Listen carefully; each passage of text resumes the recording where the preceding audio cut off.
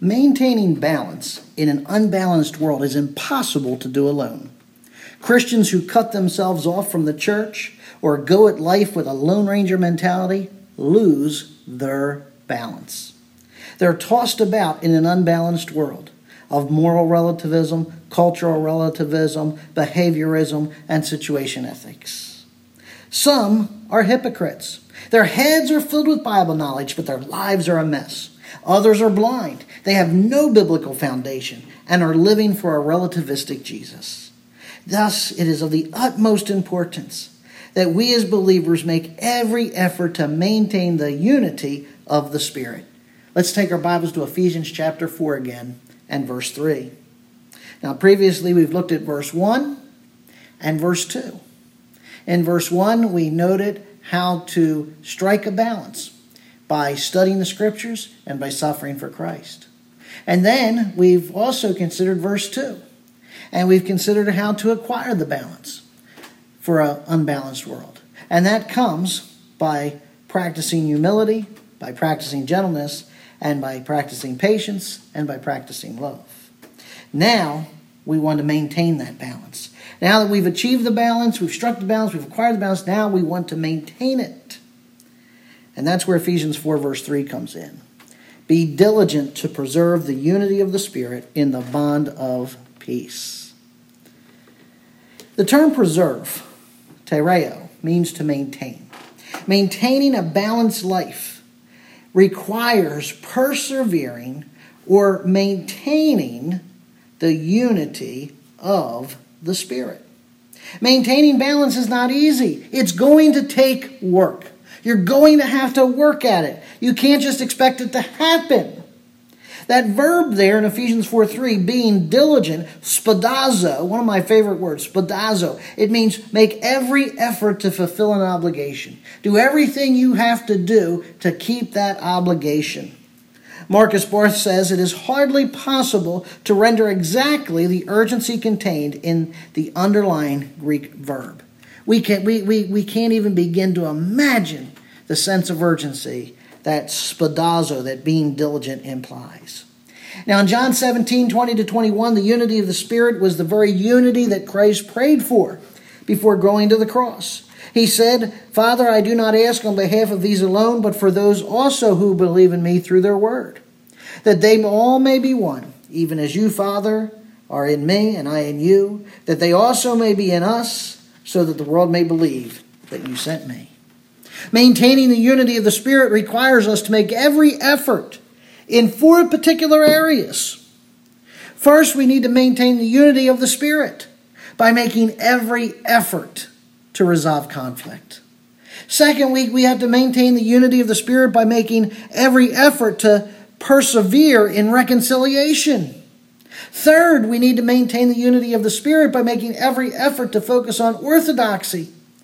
And then finally, we need to maintain the unity of the Spirit by making every effort to build up the body of Christ. So let's begin again with verse 3 of Ephesians chapter 4. And see here that if we're going to maintain the balance, we've got to make every effort to resolve conflict. Being diligent to preserve the unity of the Spirit in the bond of peace. Again, that verb being diligent, spadazo, it's emphatic in the Greek text, meaning we can render it this way: make every effort, or spare no effort in preserving the unity of the Spirit. We're to spare no effort in striving to forgive. We should spare no effort in striving to reconcile with those who have wronged us. Instead of fighting one another, we're to strive for peace within the body of Christ. Romans 12:18. If possible, so far as it depends on you, be at peace with all men. Hebrews chapter 12 and verse 14. Pursue peace with all men and the sanctification without which no one will see the Lord. In other words, my friends, you need to take every possible step to pursue peace with others. Do you do that? Look at yourself. Consider your ways. Do you make every effort to strive for peace with one another? Or are you constantly nitpicking and finding fault and criticizing? That's not the way of the Lord. That word pursue, daako, means to go after something with earnestness or with diligence.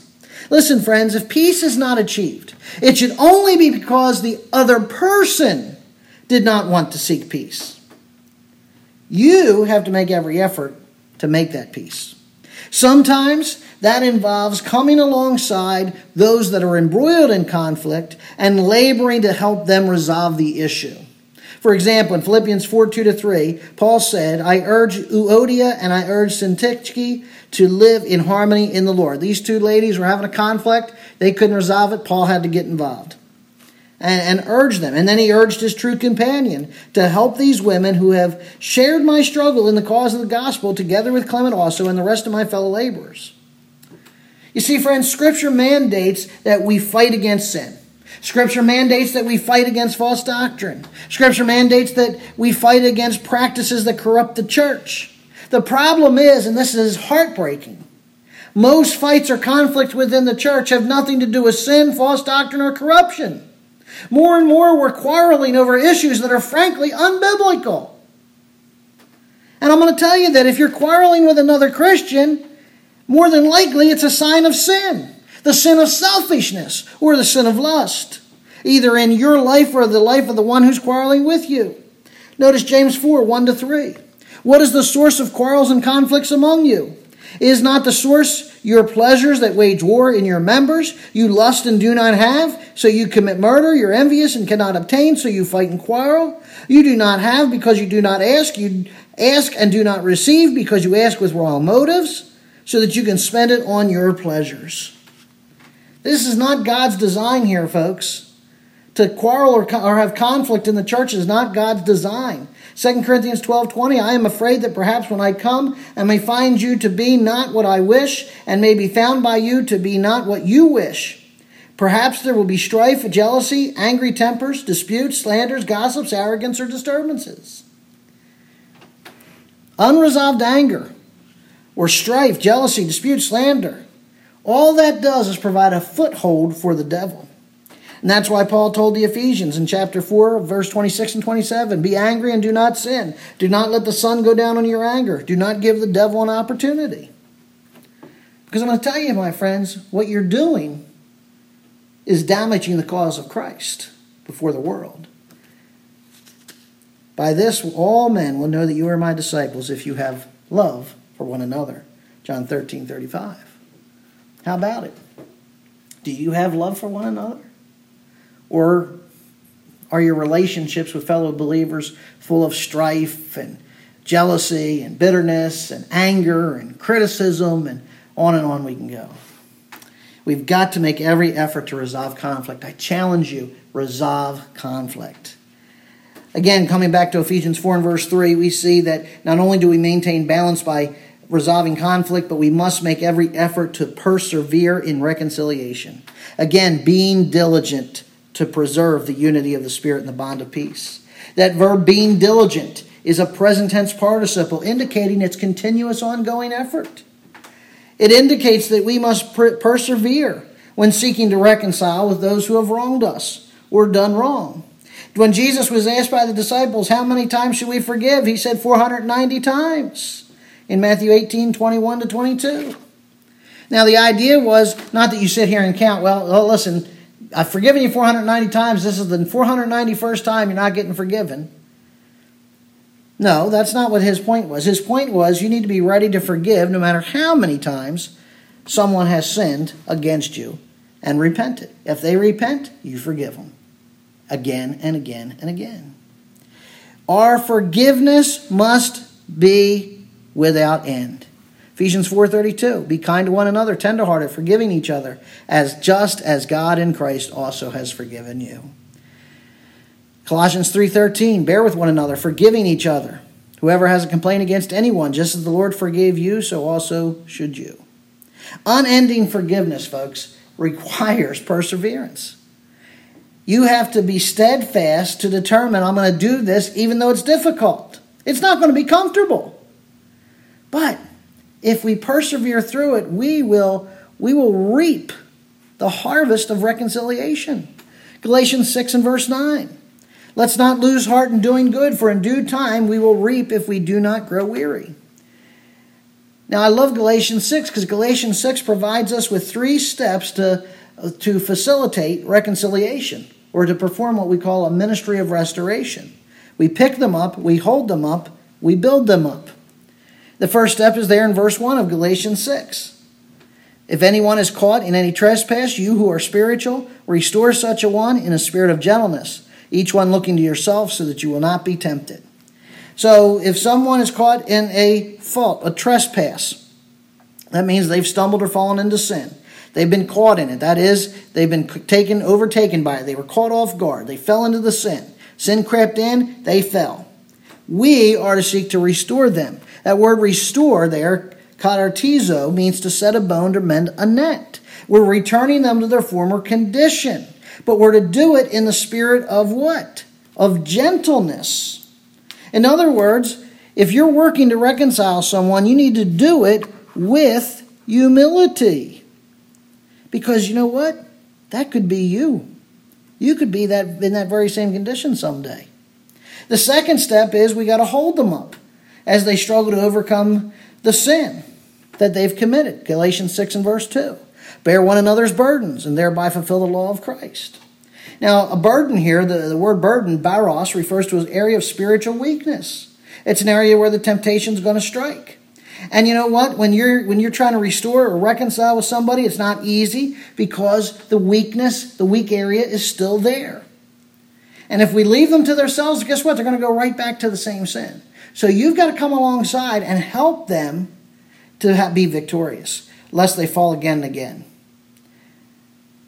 This is going to take accountability. And accountability is not just quoting a verse. Accountability is taking a call, praying with them, developing a plan, and helping them execute the plan to overcome temptation. And when we do that, we fulfill the law of Christ, which is what?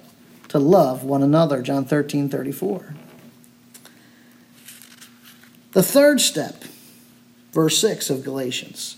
The one who is taught the word is to share all good things with the one who teaches. The third step is build them up so they can be restored. Use the word of God to admonish, to exhort, to encourage them back to their former standing. And when you do so, they will be able to share koinonia, communion, that same term comes from that, fellowship, same term. They can share, they can fellowship in the blessings of God. But it's going to take work. It takes effort. By and large, we get wronged and we're done. We're done. But yet the Bible says we are to pursue reconciliation. Now, if they don't want reconciliation, you can't force that on them.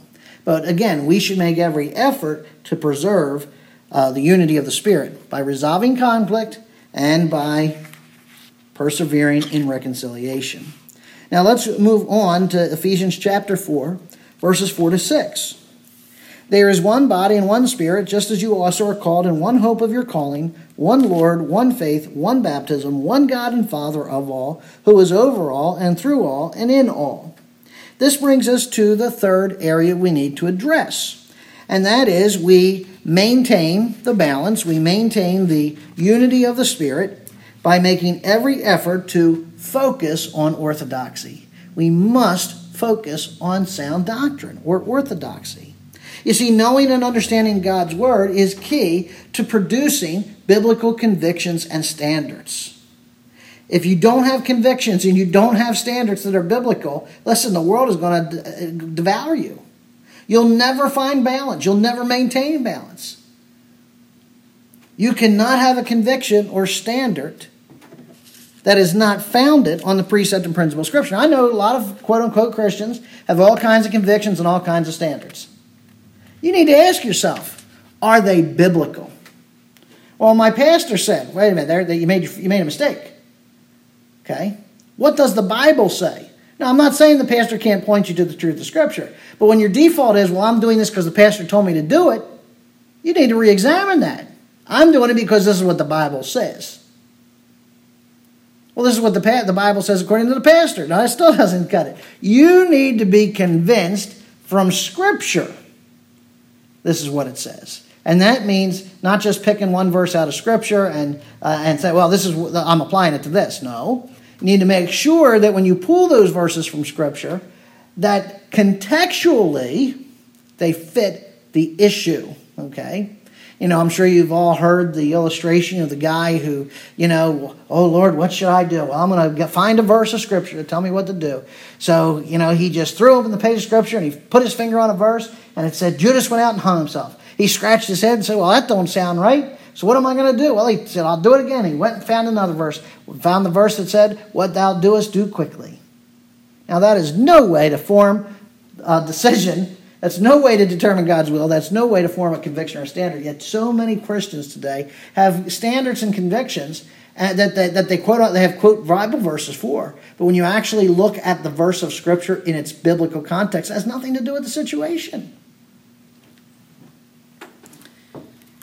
So we have to base them on the precepts and principles of Scripture. Now, a precept is a clear command of Scripture that governs your actions.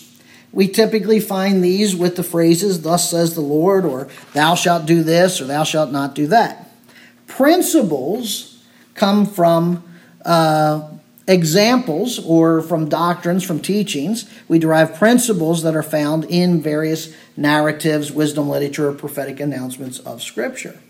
And as we study these precepts and principles, we've got to rely upon the Holy Spirit to lead us and guide us into all truth. Allow the Holy Spirit to illuminate us so that we can develop a conviction or an ethical stand. Friends, remember, God's Word does not change. And the Holy Spirit always leads into truth. Therefore, you know what that means? That means that believers should share a collective set of convictions. Now, what happens when you put a bunch of believers in a room and they all have a bunch of convictions, but the convictions are different? Well, the first thing that's got to tell you is somewhere the Holy Spirit's missing in action. Okay? Now, I'm not saying there's not going to be differences of opinion. There are going to be. But again, we don't base our convictions on biases. We don't base them on perspectives. We don't base them on our experiences. Yet I think a lot of times as Christians, we do form our convictions on our biases or our experiences. Well, I've always done it that way. Well, just because you've always done it that way doesn't make it right or wrong. Okay? Again, if the Holy Spirit leads into all truth, and we're studying the Scripture from a literal perspective, and we're relying on the Holy Spirit, there should be, if the Holy Spirit's at work and we're submitting to the leading of the Holy Spirit, there should be a shared set of convictions. Now, here in Ephesians, verses 4 through 6 of chapter 4, Paul provides 7 convictions that should unite believers. So at the foundation level, we ought to agree on these 7 things. Number 1, he says there is one body. This refers to the body of Christ. We would call the body of Christ the universal church. It's an organism composed of all believers that have been saved between Pentecost and the rapture. We are one in Christ. Yet here's the uniqueness of the body of Christ. Though we are one, there's still diversity within the unity. As Romans tells us, there are many members in one body. All the members don't have the same function. Okay? Look at your body. Stand in the mirror and look at your body. You've got 2 hands, 2 feet, 2 legs, 2 arms, 1 head, 1 brain, 2 ears, 1 mouth. I will say nothing more about that. But nonetheless, you are one body, but you have different parts of your body that all function.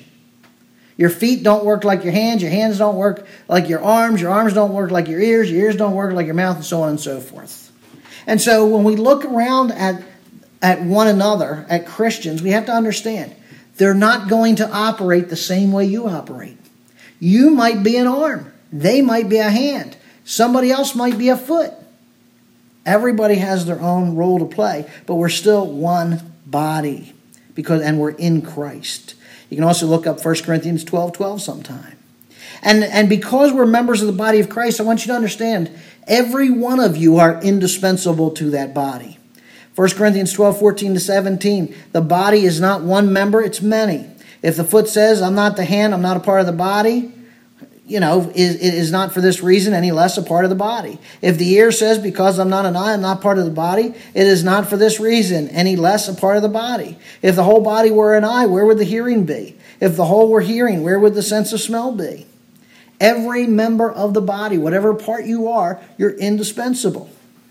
You might be a hand, you might be a feet, you might be an arm, you might be legs, but God has placed you where he wants you to be in that body. 1 Corinthians 12:18. God has placed the members, each one of them, in the body as he desires. And folks, because there's diversity within this unity, that's why we need the humility, the gentleness, the patience, and the love. We've got to function for the good of the body. If the eye cannot say to the hand, I have no need of you, and the head cannot say to the feet, I have no need of you. 1 Corinthians 12:19-21. You know, the body is made up of both weak and strong members. 1 Corinthians 12:22-24. It is much truer that the members of the body which seem to be weak are necessary, and those members of the body which we deem less honorable. On these we bestow more abundant honor, and our less presentable members become much more presentable, whereas our more presentable members have no need of it. But God has so composed the body, giving more abundant honor to that member which lacks. You know, there has to be both strong and weak, rich and poor. There has to be a variety of people. And you know, being part of the church shouldn't matter whether you're rich or poor, or weak or strong. But if you are poor, then the rich have a responsibility to come alongside and help. And if you are weak, the strong have a responsibility to come alongside you and help. And in doing so, it limits the division in the body because the body is being cared for. There is to be no division in the body. All members may have the same care for one another. If one member suffers, all members suffer with it. If one member is honored, all members rejoice with it. 1 Corinthians 12:25-26. Now, I want to make sure before we leave this thought, do not confuse unity with uniformity. Okay? Unity is different things working in common. Uniformity is enforcing man-made standards and trying to make everybody the same. That's not what the church is. Okay. He goes on to say there's also one body, there's one Spirit. There's one Spirit. Now that Spirit is the Holy Spirit. And we were, on the day of our salvation, we were baptized into that one Spirit. 1 Corinthians 12:13. We were all baptized into one body by one Spirit. Regardless if we were Jew or Gentile, slave or free, we were all placed into that union with Christ. And again, as I said, this occurs at the moment of salvation. At that moment, the Holy Spirit cleanses you, regenerates you, and seals you. Titus 3:5, he seals you not on your own righteousness, but according to his mercy, by the washing of regeneration and renewing of the Holy Spirit. I want to make sure that you understand there's no justification biblically for a second blessing experience. Okay? In other words, what I'm talking about is people who want to believe, well, you know, you get saved and then you're later baptized with the Holy Spirit. No. Look at the church of Corinth. The entire church of Corinth was saved and baptized in the Spirit, including the spiritually immature. Okay? He writes in 1 Corinthians 3:1, Brethren, I can't speak to any of you as spiritual men, but as to infants in Christ. But they're all baptized in the Spirit.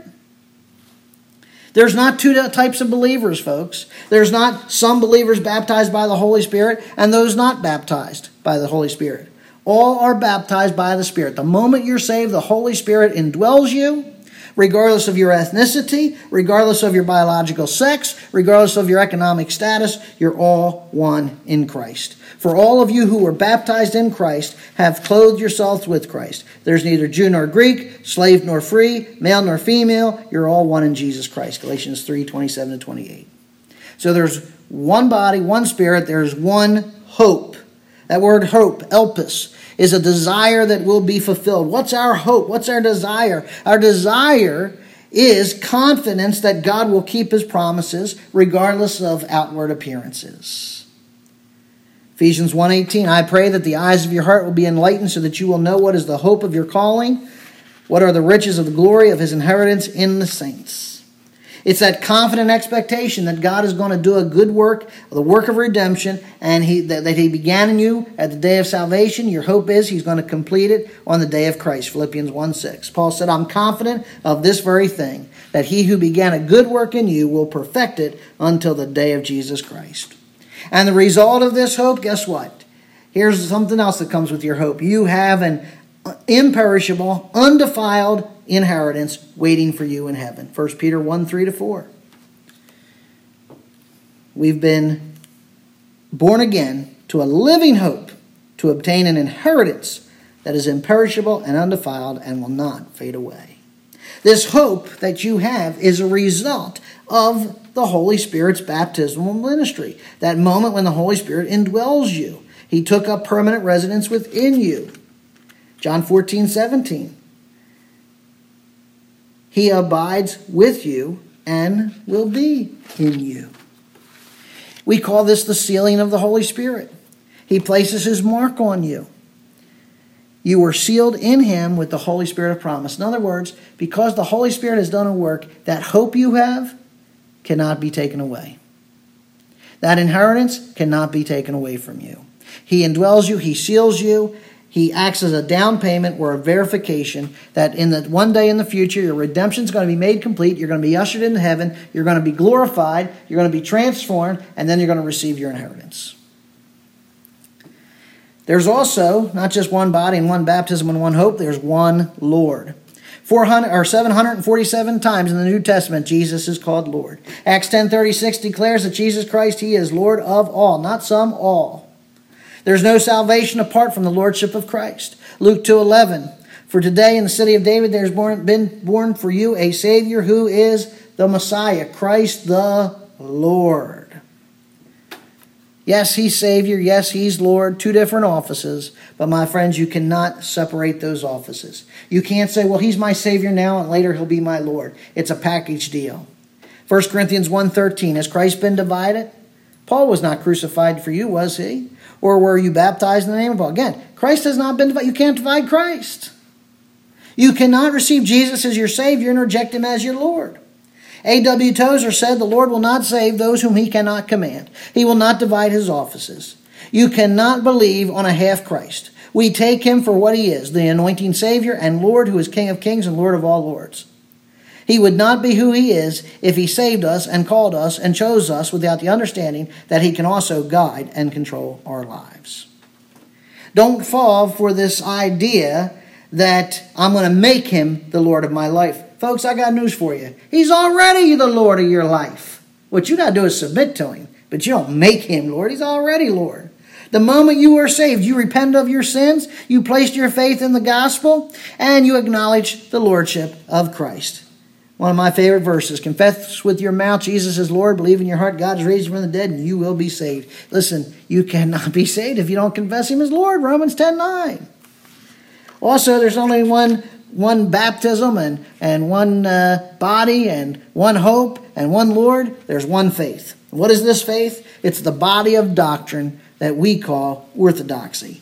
That as Jude tells us, we are to earnestly contend for. We're to fight for. We're to wage for. That's an imperative, by the way. We don't have a choice about it. We must fight for it. Now, let me just briefly overview the faith once delivered. That includes, first, the inspiration and inerrancy of Scripture. It involves the belief that God is the creator of all things. It includes the triunity of the Godhead, that there's three persons, one God, Father, Son, Holy Spirit, one God. It includes the deity of Jesus. It includes the virgin's birth of Jesus. It includes the substitutionary death of Jesus Christ for sin. It includes the blood atonement. It includes the bodily resurrection. It includes the visible return of Christ at the rapture and his return. Those issues there, those doctrines are part of the faith once delivered. There's also one baptism. When he talks about one baptism there in Ephesians, he's talking about there's a public identification with Jesus in his death, burial, and resurrection. It's the outward confession of sin of the inward, it is the outward confession of an inward reality regarding saving faith. Okay? Outward baptism is only initiated after we've repented and believed. And it's a command. Be baptized. What must I do to be saved? Well, repent and believe the gospel. Now what do? Go get baptized. In fact, Frederick Bruce says the idea of an unbaptized Christian is simply not entertained in the New Testament. You see, baptism is like a wedding ring, okay? It's a public testimony that you're espoused to Christ. So if you haven't obeyed that command, I would encourage you to do so. There's one God and Father. One God and Father. And what that simply means is this, and I'm not going to belabor that. I could preach a whole message on the oneness of God, but it means He is one. All three persons of the Godhead, Father, Son, and Holy Spirit, share the same essence and same attributes. There's a unity within the Godhead.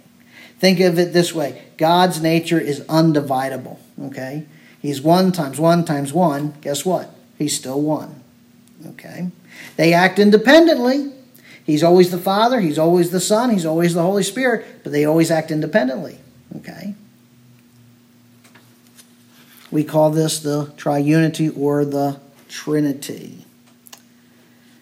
Finally, as we bring this down to a close, our sermon here on maintaining balance in an unbalanced world, there's one more area that we must address. And that is that we must make every effort to build up the body of Christ. Make every effort to build up the body of Christ. Again, first we've got to resolve conflict where it's there. We've got to persevere in reconciliation. We've got to focus on orthodoxy. And finally, we need to make every effort to build up the body of Christ. Just let me read Ephesians 4, 7-13. To each one of us grace was given according to the measure of Christ's gift. Therefore it says, when He ascended on high, He led captive a host of captives. He gave gifts to men. Now this expression, He ascended, what does it mean except that He also has descended into the lower parts of the earth? Who descended is Himself.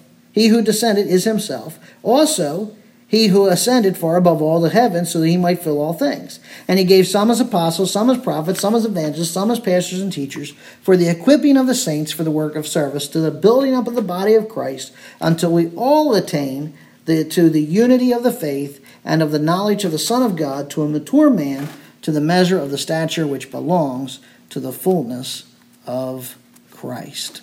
Ephesians 4, 7-13. Now, when we talk about this gift of Christ, it is not the gift of the Holy Spirit. Two different gifts. Gifts of the Holy Spirit are given to every believer at the moment of salvation. The gift of Christ was given by Christ to the church after He resurrected. Okay, so He first ascended into the pit, then He resurrected, and this is a murky doctrine to get into, but I'm just going to briefly overview it. I've covered it in other sermons. I'll probably cover it in more. After He resurrects on the third day, and He tells Mary, touch me now, not yet ascended, there's an immediate ascension into heaven. He's got to take the soul and spirits of the believers of paradise, Abraham's bosom, and present them to His Father in heaven. That time is when He gives these 4 gifts, the 4 offices, if you will, the office of apostle, prophet, evangelist, and pastor teachers, for the purpose of equipping the saints to do the work of the ministry. Okay? Now, understand that you don't get the gift of apostle. You don't get the gift of prophet. You don't get the gift of evangelist. You don't get the gift of pastor teacher.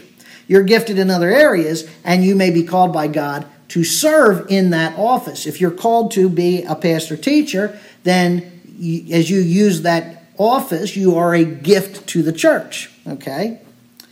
Now, apostles. Of course, right away people are going to say, well, apostles and prophets are done with. And yes, in the technical sense of the 12 apostles, yes, they have ceased.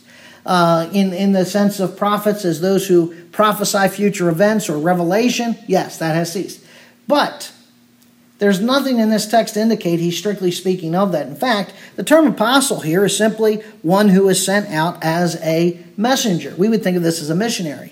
In fact, in the New Testament, besides the 12, we have Barnabas, Andronicus, Junia, Titus, James, the brother of Jesus, Epaphroditus, and Silas, who are all called apostles. So, if it makes you feel better, you can call them missionaries. He's gifted missionaries to the church to build up the church. Okay? Then we have prophets. The word simply means one who tells forth or preaches God's word. Okay? This would be somebody who edifies or exhorts, strengthens, comforts believers with the word of God. Again, there's no evidence here that these people are foretelling the future. They're simply telling forth the word of God. And, this could be a itinerant preacher. This could be someone who's a teacher. This is somebody in the church who has a teaching ministry. They would fall under this role. Then we have the evangelist. Now, an evangelist is someone who primarily preaches the gospel. They travel town to town preaching the gospel to those who never heard. They'd also be an apologist. That is, they would be making a defense of Scripture. Okay? And again, that's a ministry that's given to help build up the church. And then there's the pastor-teacher. The idea of the pastor-teacher, he usually functions as the bishop of the church, but there could be more than one pastor-teacher in the church, but there's at least one pastor-teacher in the church. And what is his responsibility? To read, to teach, to preach the Word of God, to reprove, rebuke, and exhort others with the Word of God. I like what Paul Enns says about the pastor-teacher. As a pastor, he cares for the flock. He guides them, guards them, protects them, and provides for them. As a teacher, the emphasis is on the method by which he does his work. He guides, he guards, he protects by teaching. Again, the text we read here, verse 12 says, these gifts were given to the church for the equipping of the saints for the work of service. The missionaries, the evangelists, the preachers, the pastor teachers, they're not doing the work of the ministry. They're training you, sheep, to do the work of the ministry. That word equipping there, katartismos, is again related to that term that means to mend or prepare a net. Vance Havner says this, every Christian is commissioned. Every Christian is a missionary. It's been said the gospel is not merely something to come to church to hear, but something to go from the church to tell. And we are all appointed to tell it. Christianity began as a company of lay witnesses. It has become a professional pulpitism financed by lay spectators. Nowadays, we hire church staff to do full-time Christian work, and we sit in church on Sunday to watch them do it. Every Christian is meant to be in full-time Christian service. There is indeed a special ministry of pastors, teachers, and evangelists, but for what? For the perfecting of the saints for their ministry. And I'm going to tell you, my friends, when we equip and engage people for ministry, the body of Christ is going to be built up. There's going to be unity, there's going to be maturity, there's going to be conformity. Friends, so sad. So many Christians have been swept up into postmodernism and new morality. And this new morality has resulted in an imbalance between our doctrine and our deportment. I pray because there's many Christians that are falling into hypocrisy. And on the other hand, there are those that are following another Jesus that is not genuine. But the Scripture is clear. We need to walk in a manner worthy of the calling with which we have been called. We need to live a balanced life. And we need to strike the balance between our doctrine and deportment. We must commit ourselves to studying God's Word and suffering for Christ. And once you strike that balance, I want to challenge you to continue to live in the Word. I want to challenge you to confess pride, confess insensitivity, confess impatience, confess hate. I want you to practice humility. I want you to practice gentleness. I want you to practice patience. I want you to practice love. And then, my friends, I want to challenge you to maintain that balance you achieve by making every effort to resolve conflict, by making every effort to persevere in reconciliation, to make every effort to focus on orthodoxy, and to make every effort to build up the body of Christ. And when we do that, when we follow the charges of Ephesians 4, we will walk worthy of our calling. Let's pray. Father God in heaven, Lord, I thank you for the text of Ephesians 4. I thank you, Lord, for the challenge that it gives to all of us to examine ourselves, to make sure, Father, that we're balanced first and foremost. And that, Lord, we would set forth to begin by studying your word and be ready to suffer for your Son. I pray, Lord, that we would reject these sins of selfishness and that, Father, we might strive to be humble and gentle and loving and peaceable. That, Father, we will work to resolve conflict. Father, if there is conflict, show it to us that we can resolve it in a spirit of gentleness. That, Father, we would be prepared always and ready to forgive and to restore. That we would pursue that ministry of reconciliation. Father, give us a sound, solid foundation in your truth. Help us to fight for the truth. And Father God, I pray that you might help us to build up the body of Christ. We're not to build up programs.